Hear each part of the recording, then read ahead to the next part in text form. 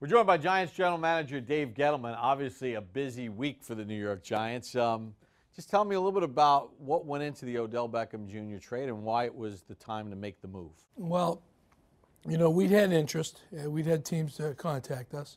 Odell's very talented, and we placed a value on him. All these teams called us. You know, all these teams. A few teams called us. From the initial call, I made it obvious to them that we weren't giving him away. You know, he was too talented and gifted. And really, the value that I used in my mind, the litmus test of the barometer, so to speak, was what the franchise tag value is.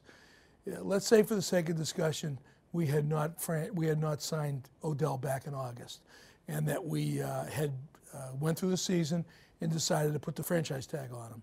Based on that, if someone else had signed him, we would have gotten 2 first-round draft picks.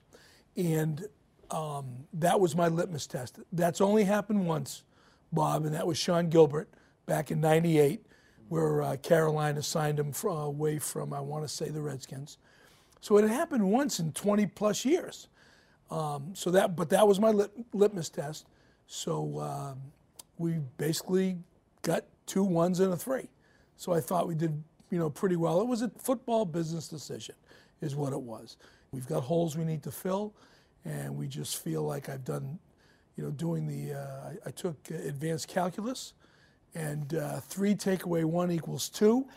So we get a shot to get 2 extra players here. So. Well, and Jabril Peppers was a first-round draft pick. Exactly. So it's like getting another first round. But now you get a guy that's actually played in the league, and a guy who, after a lot of rookies struggle in their rookie season, but started to become an ascending player last year. Why was he so important as far as this part of the deal for you? Well, for me, it was, Jabril came out when I was down in Carolina, and we really liked him. I had, and in fact, I'd used one of my 30 visits on Jabril. So I had met him personally and spent time with him, before his draft. He was important because with the way the league's evolved with all the passing, safeties are critical. You have to have safeties that can play on top. And he was just an important piece. And I let John know fairly quickly that if this trade was going to work, he had to be a part of it. So Giants fans would say, well, wait a second, you had Landon Collins. You chose to not apply the franchise tag and let him walk. What went into that decision from a football standpoint? I always look at value. So let's say, for the sake of discussion, we had franchised Landon. That would have cost $12 million, $13 million. We got Jabril Peppers for 1.5. He's on his rookie contract. And the 5th-year option. Plus, we have exactly. He's under contract for 3 more years, including the 5th-year option. It's about value. And everybody's got to understand, you can't make decisions in a vacuum. Every decision is interconnected. So it's not, you make this decision on player A and this decision on player B. No, you're building a team. Okay, that's what we're doing here. We're not building a unit. We're building a team, a complete team. And all these decisions are interconnected. And is that part of the reason why, A, Antoine Bethea understands James Bettcher's defense, but also the Giants have had a history with some of the teams that they've won with of having a veteran presence back there that sort of gets it? Well stated. The bottom line is, in the back end, you have to have someone who gets everybody lined up, who can, and when I mean everybody, I'm talking the back end. We have Alec to line up the front 7, and he does a great job. That's one of the reasons I traded for him last year, was I knew he could do that, and he does a great job with it. You've got to have that in the back end as well, and Antoine can do that. He knows Bettcher's defense, which is huge, but Antoine has always been the guy back there for every team he's played for that has lined everybody up. And it's critical. You can't, listen, in '07, James Butler did a great job of getting us lined up. Georgia Tech, he had a crazy high test score. And when the ball was snapped, everybody knew where they were supposed to be. And that may sound kind of, hello, but doesn't always happen. Antrell Roll in 11. Exactly. And then we had Antrell in 11. It was, you have the thing that does for you, what that gives you is amazing. People, a lot of this game's played from the neck up, and I don't think a lot of people get that. Speaking of neck up, you got Golden Tate, fierce competitor, big personality, but a pro's pro.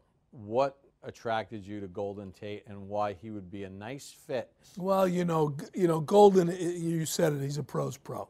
He grew up a Giants fan, as it turned out. I didn't know that. I don't know those kinds of things. But, at the end of the day, he's been a very productive NFL receiver, a unique run after catch guy, and you cannot have enough pros on your team. You can't. This is professional football. You made another trade that we haven't even touched upon, the Olivier Vernon trade. Tell me what you like about Zeitler and why he's a good fit for what you're doing. Kevin's an 7, 8 year vet, whatever he is. He's a power player. He plays with really good power. He's very smart. He's got an off-the-charts test score, and he plays that smart. And he'll help settle down that right side. He's athletic enough. At the end of the day, he's a pretty good athlete. And he's powerful, and he's smart. How can we lose? Well, you've had some success picking those guys. Yeah, not bad. You've done all right with that. Free agency is interesting because it's the beginning part of it is the frenzy.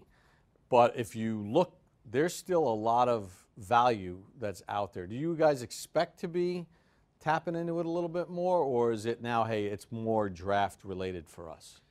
Right now, most of it, we're going to look around the fringes. We're going to keep working it, see who's available.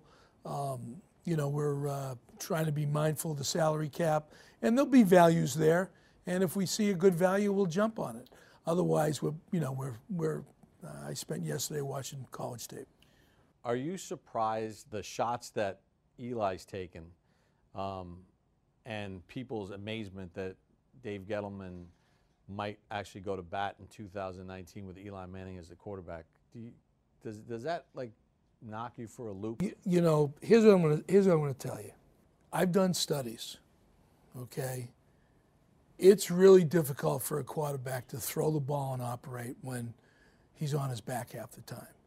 There's a false narrative out there about Eli being washed up for the last. It's been out there for 4 or 5 years now, Bob. You've heard it.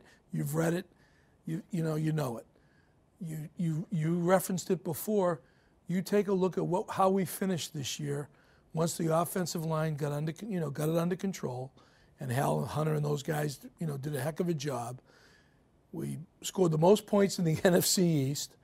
We finished the season averaging the 27.5 or whatever it was, and Eli can still make the throws. This narrative is. It's wrong. The guy can still play, and everybody's going to stop it. He is not still our quarterback because he's cute. I don't operate that way. He's still here as our quarterback because he still has value. Do you think people forgot your message when you first took over and you said there's no more scholarships? You got to earn your spot, and if we don't think on film you can play, you're not going to be here. This isn't like a thank you for being here. We're going to just roll you out again. No, absolutely not. Absolutely. Last time I checked, the idea is to win. I've done studies on that too, Bob. And, the Maras and the Tisches want to win. And that's what it's all about. We're going to do what we think is going to give us the best opportunity to win. And then just finally wrapping up, look, there's a lot to fix. And you knew that when you took over last year, that there were a lot of things that had to be fixed on a lot of different levels. Is it fun going through all this? I mean, I know everyone wants to jump in and, take over. But is this fun, the process of going through this with the people you've surrounded yourself with, starting with Coach Shurmur? Absolutely. Absolutely. It's Pat has been, he's been a godsend. And just the way he operates and the way he looks at things. And sometimes it's a little scary for me because we kind of tend to look at things very logically, and it's probably because we're the same, blue-collar city kids. But, yeah, absolutely, Bob. For me, it's coming home. And the people in this building, we're always, always had a place in my heart, after I left. And to come back and work with them is a treat, and to work for this ownership. Listen, I'm playing with house money now, Bob. This is unbelievable. I'm 68 and I got the job of my dreams. You got to be kidding me. So, we're going to get it fixed. We're going to get it right. And we're going to give the fans a lot to cheer about. Dave, we appreciate the time. My pleasure. Thank you.